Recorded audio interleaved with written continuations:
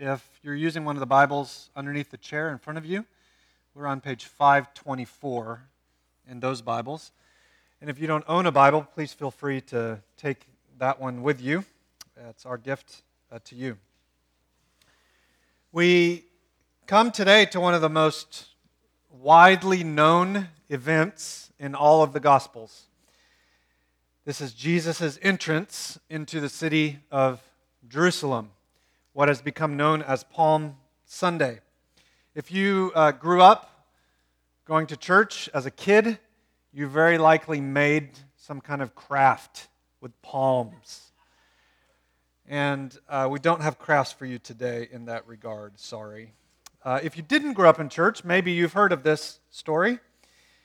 It is in all four Gospels. There are very few events in Jesus' life recorded in Matthew, Mark, Luke, and John. That alone should serve to highlight the significance of the moment represented here. But don't misunderstand me.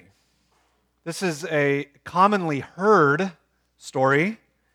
It's probably commonly misunderstood, though. Simply hearing an event doesn't mean we've understood it. If we misunderstand the story of Palm Sunday, we don't just misunderstand that story, we misunderstand the gospel itself. So I hope today that we can work hard together to hear it with fresh eagerness and anticipation about what the Lord might say to us. Justin, one of our students here, is going to come read for us. Come on up, brother. From John 12 through 19. How much longer do you have till you leave? I leave June 4th. Justin's a senior and is enlisted. Will be leaving us June 4th. So thank you for reading for us today, brother. Yes, of course.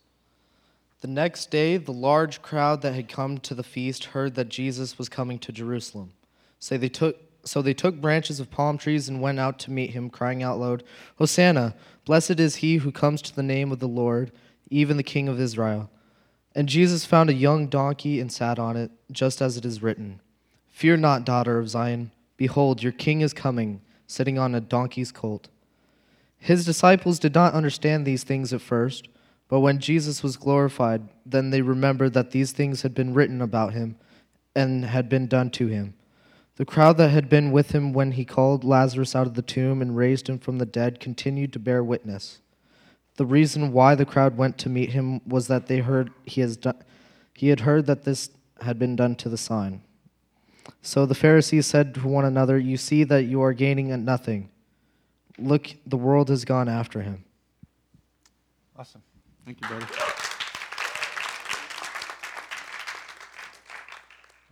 Enthusiastic over here.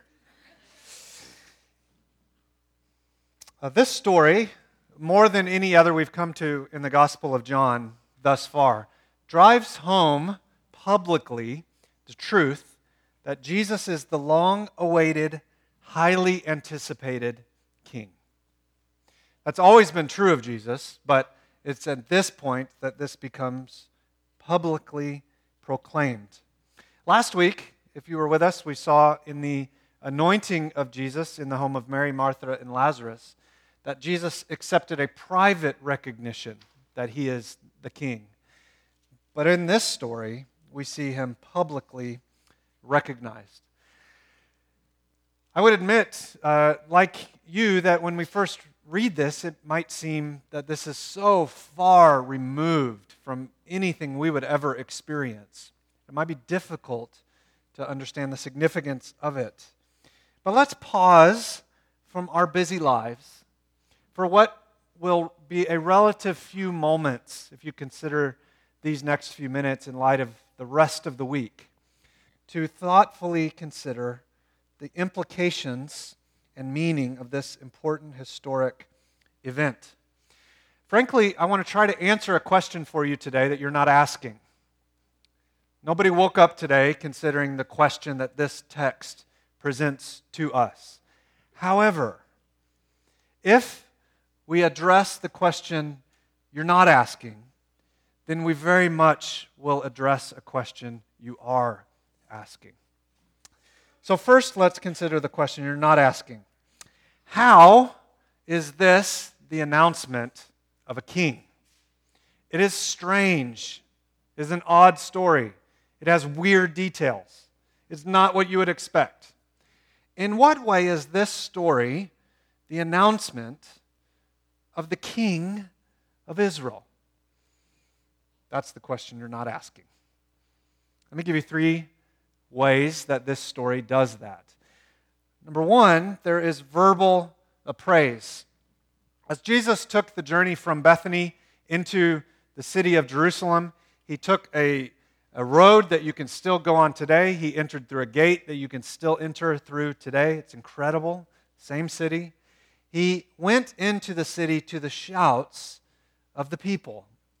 The crowds were cheering, "Hosanna! Hosanna!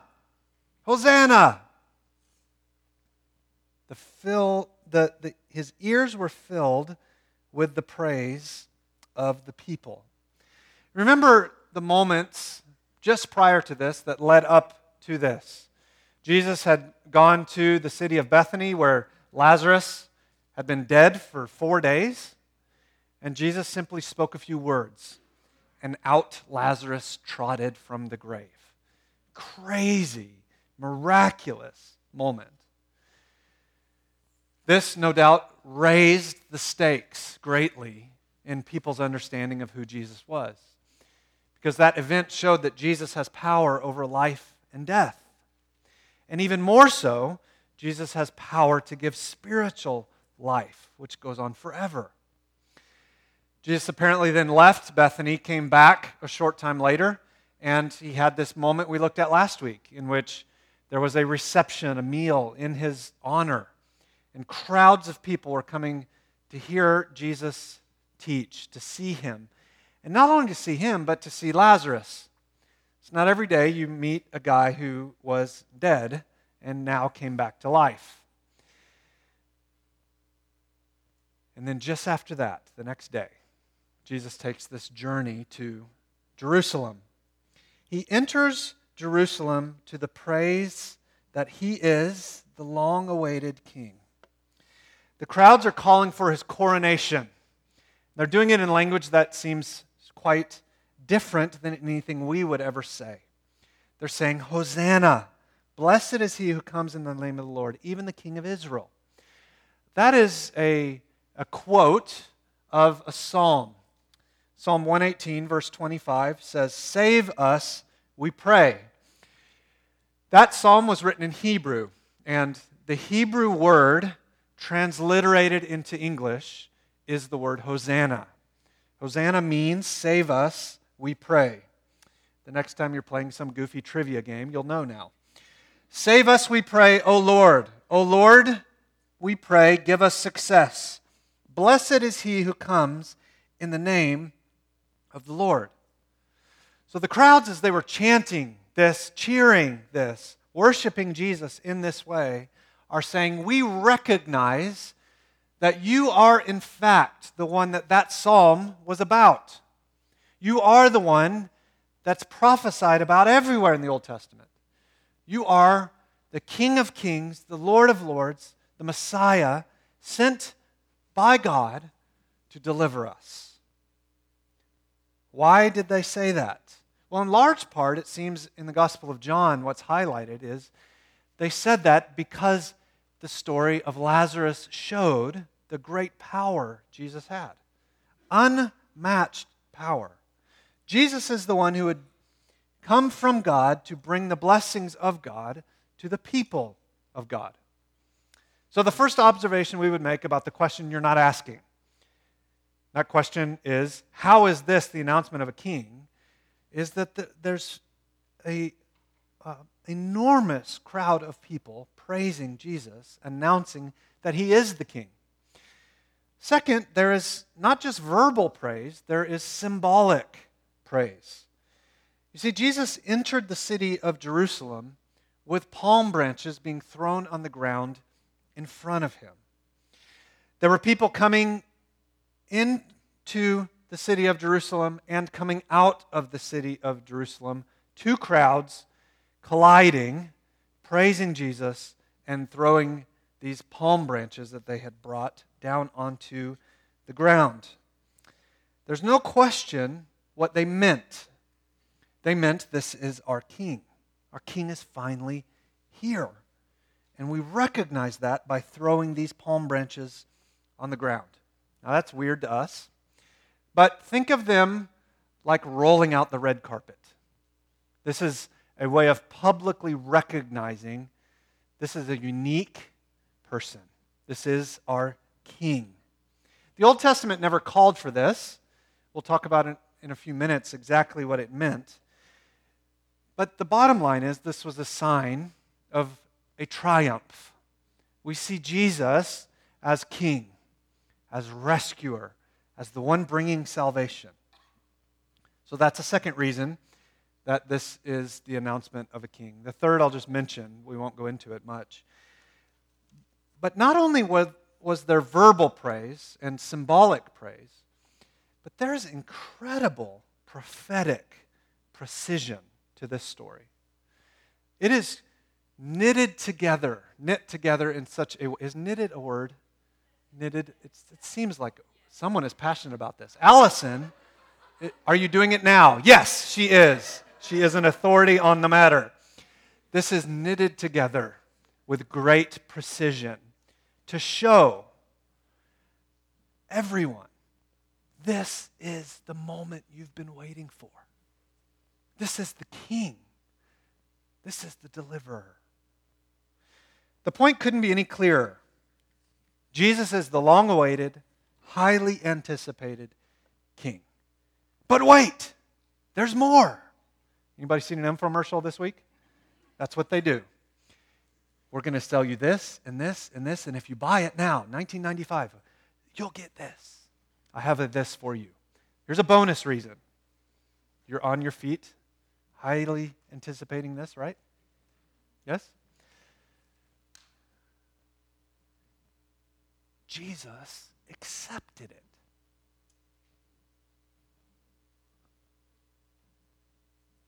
Jesus took the palm branches. Jesus accepted the praise. Jesus didn't correct anyone. He didn't say, shh. Now, why is that a big deal? Well, because he'd been doing that over and over and over, all through his life up until this moment. When he fed the 5,000, for example, we looked at earlier in the book of John. Took a little bit of bread, a little bit of fish, prayed, somehow miraculously fed an enormous crowd. There was even leftovers. And then they wanted to make him king by force, John told us. What was Jesus' response? He ran away. And every moment prior to this, in public, when there was a recognition of we want to make Jesus our king, Jesus said no, and he left. But here, he accepts it. That is your bonus reason why and how this is such a critical moment of accepting Jesus as king. The entrance into Jerusalem with all of the praise is an incredibly unusual departure from the norm in the life of Jesus. He embraced the worship. Now, why does this matter? What difference does it make the way Jesus, 2,000 years ago, took his journey from Bethany and made his way into Jerusalem? Well, that takes us back to my earlier statement. The question you're not asking is, how is this the announcement of the king?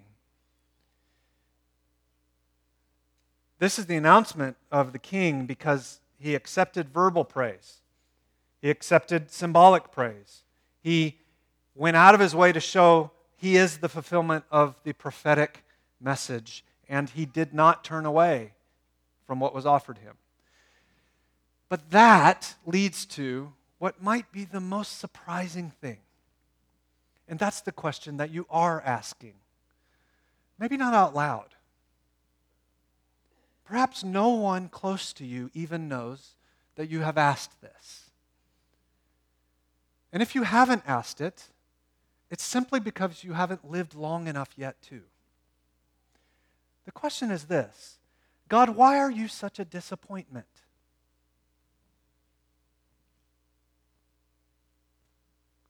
God, why haven't you done what I thought you would do? God, why haven't you met my expectations? God, I believed your word said this would, and it would mean this, and this would happen, and it hasn't. God, you're a disappointment. We don't start there. It's much more benign than that. But friend, if you face something difficult and you don't resolve that matter in prayer, through the Word, by the Spirit, with brothers and sisters, that is where you will inevitably end up. God, you are a disappointment.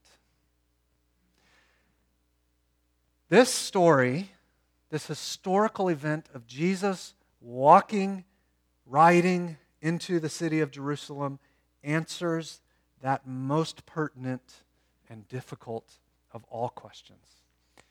And I want to take the few remaining minutes that we have to show you why. Friends, this story is not all stickers and puppy dogs, ice cream, and fireworks. There are some hard things here. Jesus' entrance into Jerusalem happened on a Sunday. He entered Jerusalem on Sunday hearing, "Hosanna! Hosanna! Hosanna!" But on Friday of the same week, he heard, "Crucify him. Crucify him." On Sunday, he accepted praise. On Friday, he accepted nails. On Sunday, they announced him as king. On Friday, a sign was nailed above his head mocking him that said, "King of the Jews." How in the world does that happen? Sunday to Friday. Humanly speaking, it happens because the crowds moved from anticipating what they thought Jesus would do to severe disappointment over what Jesus did not do, and then falling prey to the false teaching about him. They were disappointed with Jesus because he didn't meet their expectations, and they killed him for it.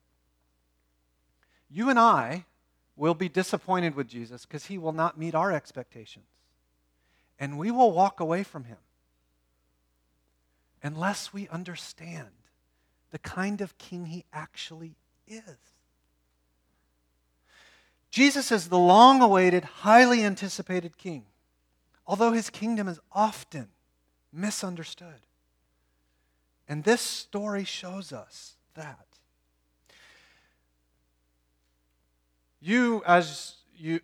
We know, because we're alive and we're here today, that there are a lot of people with the flu right now. Have you had it? It is brutal. If you haven't had the flu, you've probably had a cold. There's a whole lot of people with a bad case of the colds and a bad case of the flu.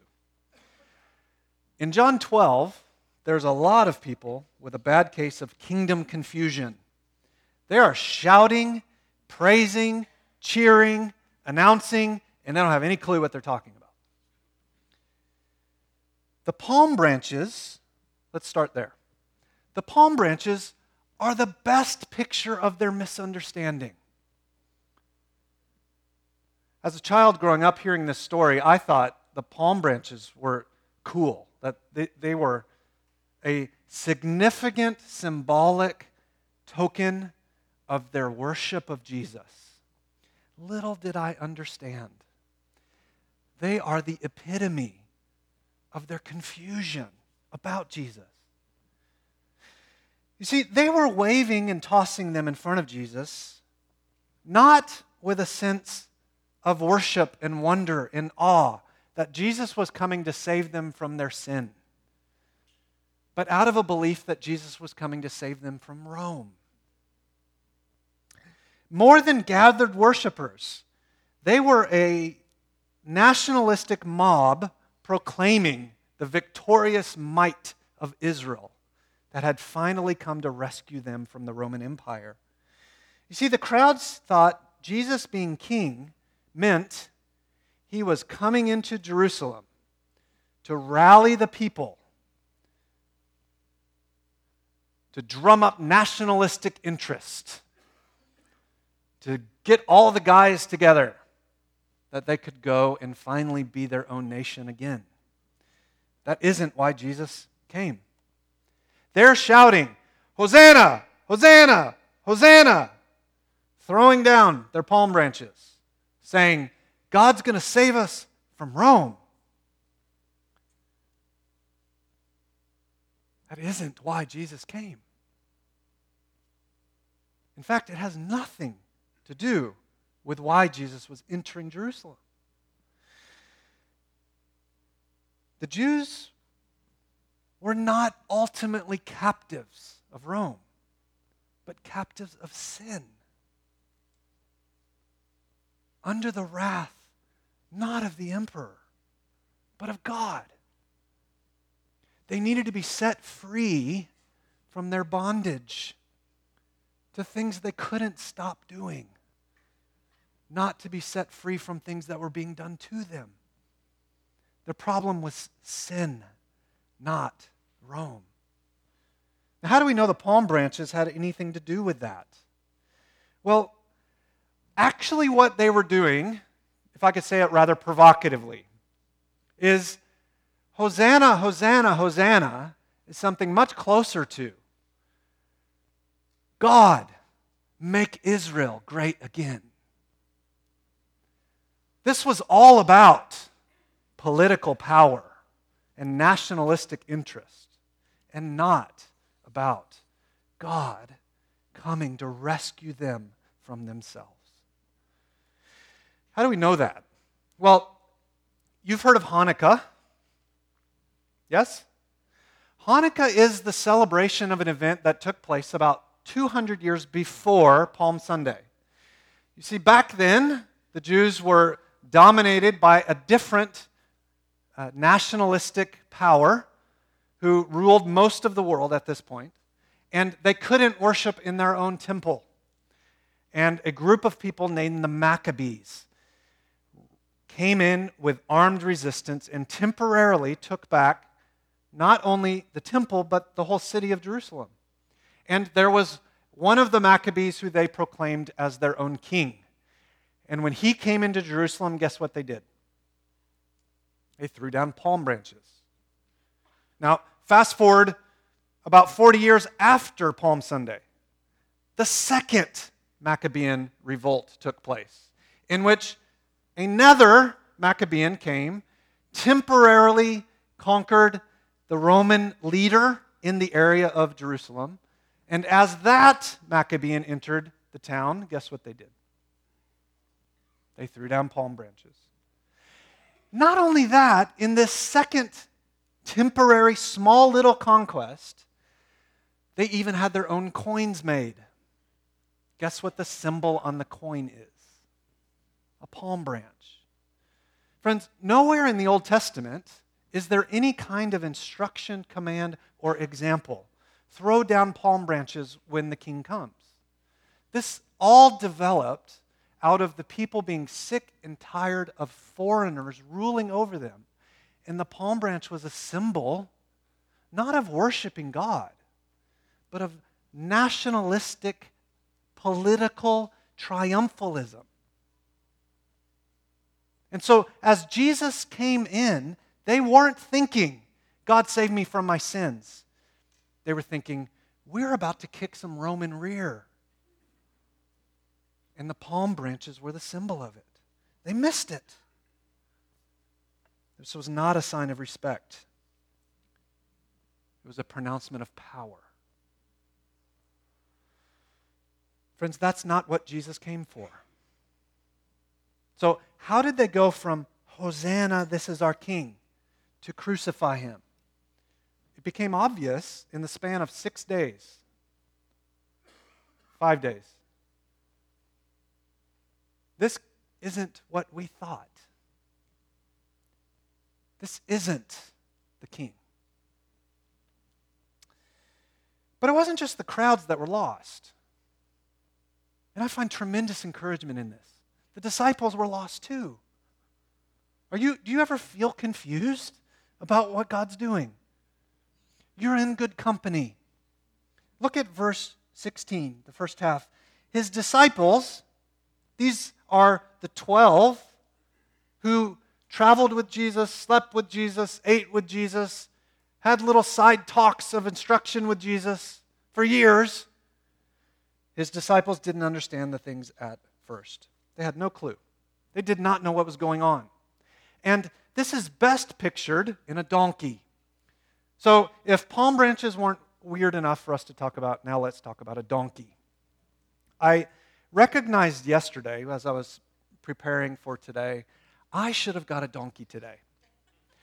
Because what we're going to talk about for the next 10 minutes may be the most important thing you will ever hear. And if we'd had a donkey, you wouldn't have forgotten. So who would like to volunteer to come quit nudging your neighbor? Look at verse 14. Jesus found a young donkey and sat on it. Just as it's written. Fear not, daughter of Zion. Behold, your king's coming, sitting on a donkey's colt. His disciples didn't understand these things at first. But when he was glorified, that means after his death, resurrection, and ascension, then they remembered that these things had been written about him and had been done to him. Friend, remember when you read your Bible, there are no superfluous, unnecessary details. Often, the things that seem the strangest carry the most powerful punch. And this is one of them. The donkey matters. And that's not a political statement. This donkey is incredibly important. This donkey is the key to your disappointment with God. Jesus went out of his way to get a donkey and to enter the town on a donkey. Now, this is the most unusual, perhaps, of all the prophecies fulfilled in Jesus. In Zechariah chapter 9, so Zechariah, if you turn back a few books in your Bible, you'll find Zechariah. This is the second to last book in the Old Testament. Not Malachi, the last book, the one right before it. Zechariah wrote his prophecies about 500 years before Jesus came. He was a priest who was part of the people of God that came back after they'd been deported. They came back to Jerusalem in great anticipation that they were now going to live back in the land and in the blessings of God. But 20 or so years passed, so 2 decades. That's longer than a lot of us in the room have been alive. 2 decades had passed, and the people in Jerusalem still were not doing very well. Their temple had not been rebuilt. They still had a foreign power over them. They had no king. And they were discouraged. And so God sent them a messenger. His name was Zechariah. And Zechariah said, "Your king is going to come. Don't be disappointed with God. God loves you. God is working through your hardships. God is going to rescue you. Don't turn your back on him. There will be a day of peace." And do you know how he said it? He said there's going to be a king come on a donkey. That's weird. But here it is. Verse 9. Rejoice, verse 9 of Zechariah 9. Rejoice greatly, O daughter of Zion. Shout aloud, O daughter of Jerusalem. Behold, your king is coming, righteous and having salvation is he, humble and mounted on a donkey, on a colt, the foal of a donkey. I will cut off the chariot from Ephraim, and the war horse, that's important, from Jerusalem. The battle bow shall be cut off. He shall speak peace to the nations. His rule shall be from sea to sea and from the river to the ends of the earth. Jesus wasn't into that dumb child game, pin the tail on the donkey. There's something really important happening here that's hard for us because we're so culturally removed. No, this is Jesus self-identifying. He's the one that said, go get the donkey. He's the one that got on it. He's the one that made sure I'm riding that thing into town. Why? Because he's saying, I am the Messiah of Zechariah 9. All right, Pastor, that's nice trivia. So what? Again, the donkey is the key to your disappointment. When you were a king and you rode into town, you didn't ride on a donkey. You rode on a horse. Why? Do we have to explain it? Have you seen a donkey versus a horse? A donkey is little. A horse is big. It's that simple. Napoleon, Alexander the Great, they didn't ride donkeys. They rode horses. A king rode a horse into town to say, I am here with all the might of my empire, and you are now conquered. Jesus rode into town on an animal of peace. He rode in that way to say, I am not here to shed the blood of the Romans. I am here to shed my own blood. I am not here to have a crown of gold placed on my head. I am here to have a crown of thorns mashed into my skull. I am not here for your petty little throne. I'm here to extend peace to all of God's people in the whole world. The donkey is the key to your disappointment. Jesus is the Prince of Peace, not the King of War.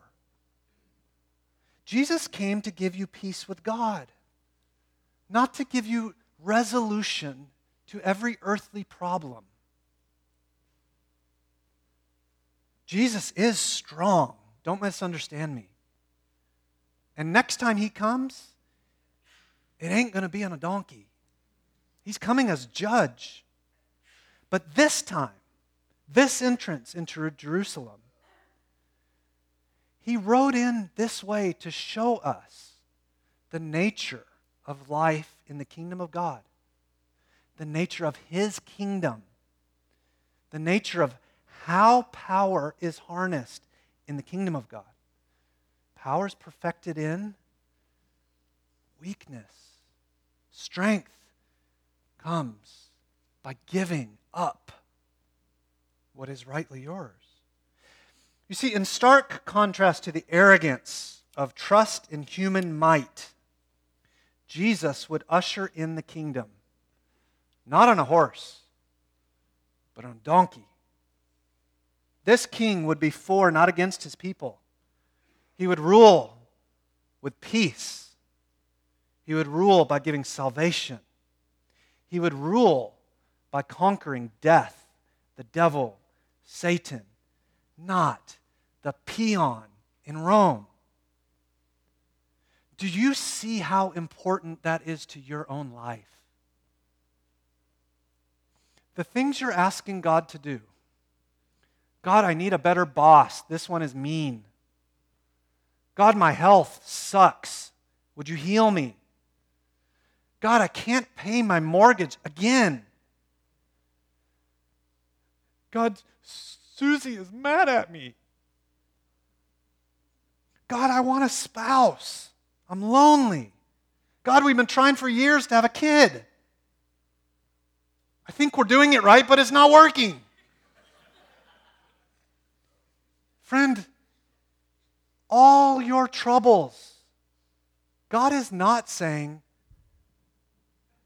I don't care about you. But He is saying, you should be far more concerned with eternity than with these little triflings. He is saying, I, as your king, will give you the power to persevere through any and every trial, but not necessarily by removing them, but by giving you strength to endure. He is saying, your greatest foe is not your boss, not your lack of spouse or money, not that degree you thought you needed, but you failed. Your greatest problem is you, is your own sin. And Jesus came to rescue you out of it. The key to disappointment is found in the weirdest of places. It's by seeing that Jesus is the Prince of Peace, the King of Kings, the Lord of Lords, not the magic genie who removes every problem you have.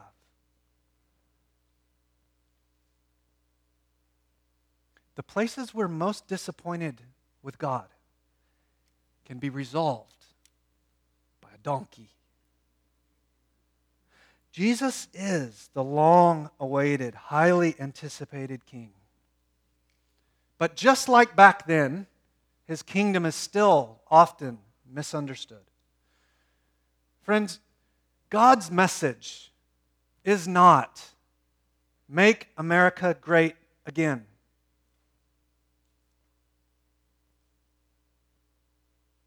God cares far more about the kingdom of God and the global church of God than He does who holds any political office. And that's really good news right now.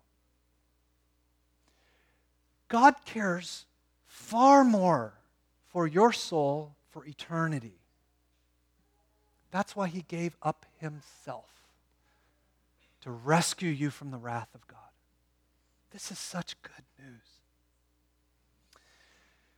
Friends, you and I can be just as disappointed and confused as the crowds who went from Hosanna to killing in the span of but a few days. We can be just as confused as the disciples who spent all this time with Jesus and still didn't know what was going on. Our fallen idea of power and authority is often wrong. This is why it's so important for us to remind each other of Jesus' central message of discipleship. If you would come after me, you must deny yourself, take up your cross, and follow me.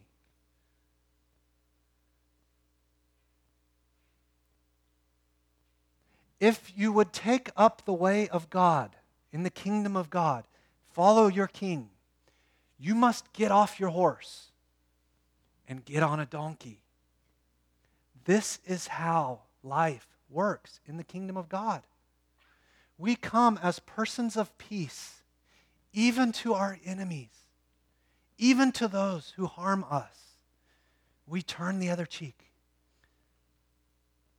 Life in the kingdom of God is not about earthly power and might and getting what we want and being healthy, wealthy, and wise. Life in the kingdom of God is about denying ourselves and following our King because He has filled us with the Spirit, infused us with His power to do the very same thing the King did, lay down His life. That's how the King works. If you want to not be disappointed with God, then friend, live your life in His power, understanding how things work in His kingdom. I know it sounds weird, but the way up is always down. This is what our King does.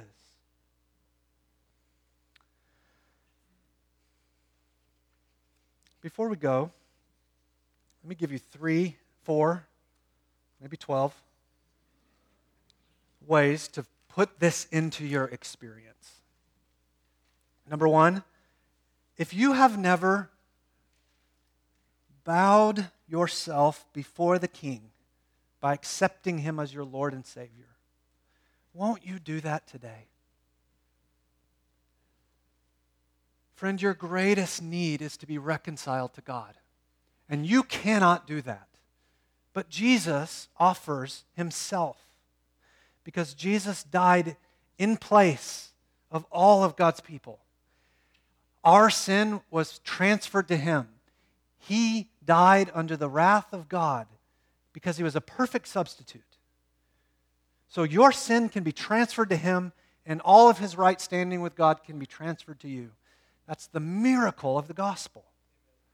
You just must turn to Him and accept this gift. There is no magic prayer to do that. There is the posture of the heart saying, I'm going to get off my horse because I'm tired of getting knocked off of it. And I want to sit with my King on the donkey of salvation and peace with God. Friend, if you're here today and have never done that, that is the most urgent, important thing that weighs on you. If you have questions, stay after. There are literally dozens of people in this room who have already walked that path and would love to visit with you. Number 2, to those of you who already are following Christ, friends, are you listening and submitting to this good King? Jesus always and forever knows best. And He's left us with His word that we might not merely accept the gift of salvation and then do whatever we want until we die and go to heaven, but that every moment of every day we would be aiming to learn how to live this life under this good King, understanding that He's leading us every day to deny ourselves, take up our cross, and follow Him. Being a Christian is not easy. If someone told you that, I'm sorry. They lied. They were wrong. Being a Christian means doing all kinds of ridiculous stuff you don't want to do. It means telling people about Christ in ways that will scare you to death. It means telling your boyfriend or girlfriend, I was wrong to have sex with you. I'm going to stop. Not because I don't love you, but because I love God more. It means enduring the lack of kindness at times from people in authority. Do you need more examples? You don't. You lived them. But do we listen to the King and obey Him? He's left us with His word, infused us with His power. The best kind of life is not a life of anarchy. It's a life of slavery. It's a life of servanthood, of submission to the King. Because this King always does what's best for His people. Number 3, turn from misconceptions about this King and His kingdom. We're full of them. I know I have been, and likely still have things I don't yet recognize are wrong, that are deep inside of me. Misconceptions about what I think God will do. God said, Jesus said, in the world, you will have trouble. But take courage. I have overcome the world. The King will get us through whatever the King guides us into, even if that means we die.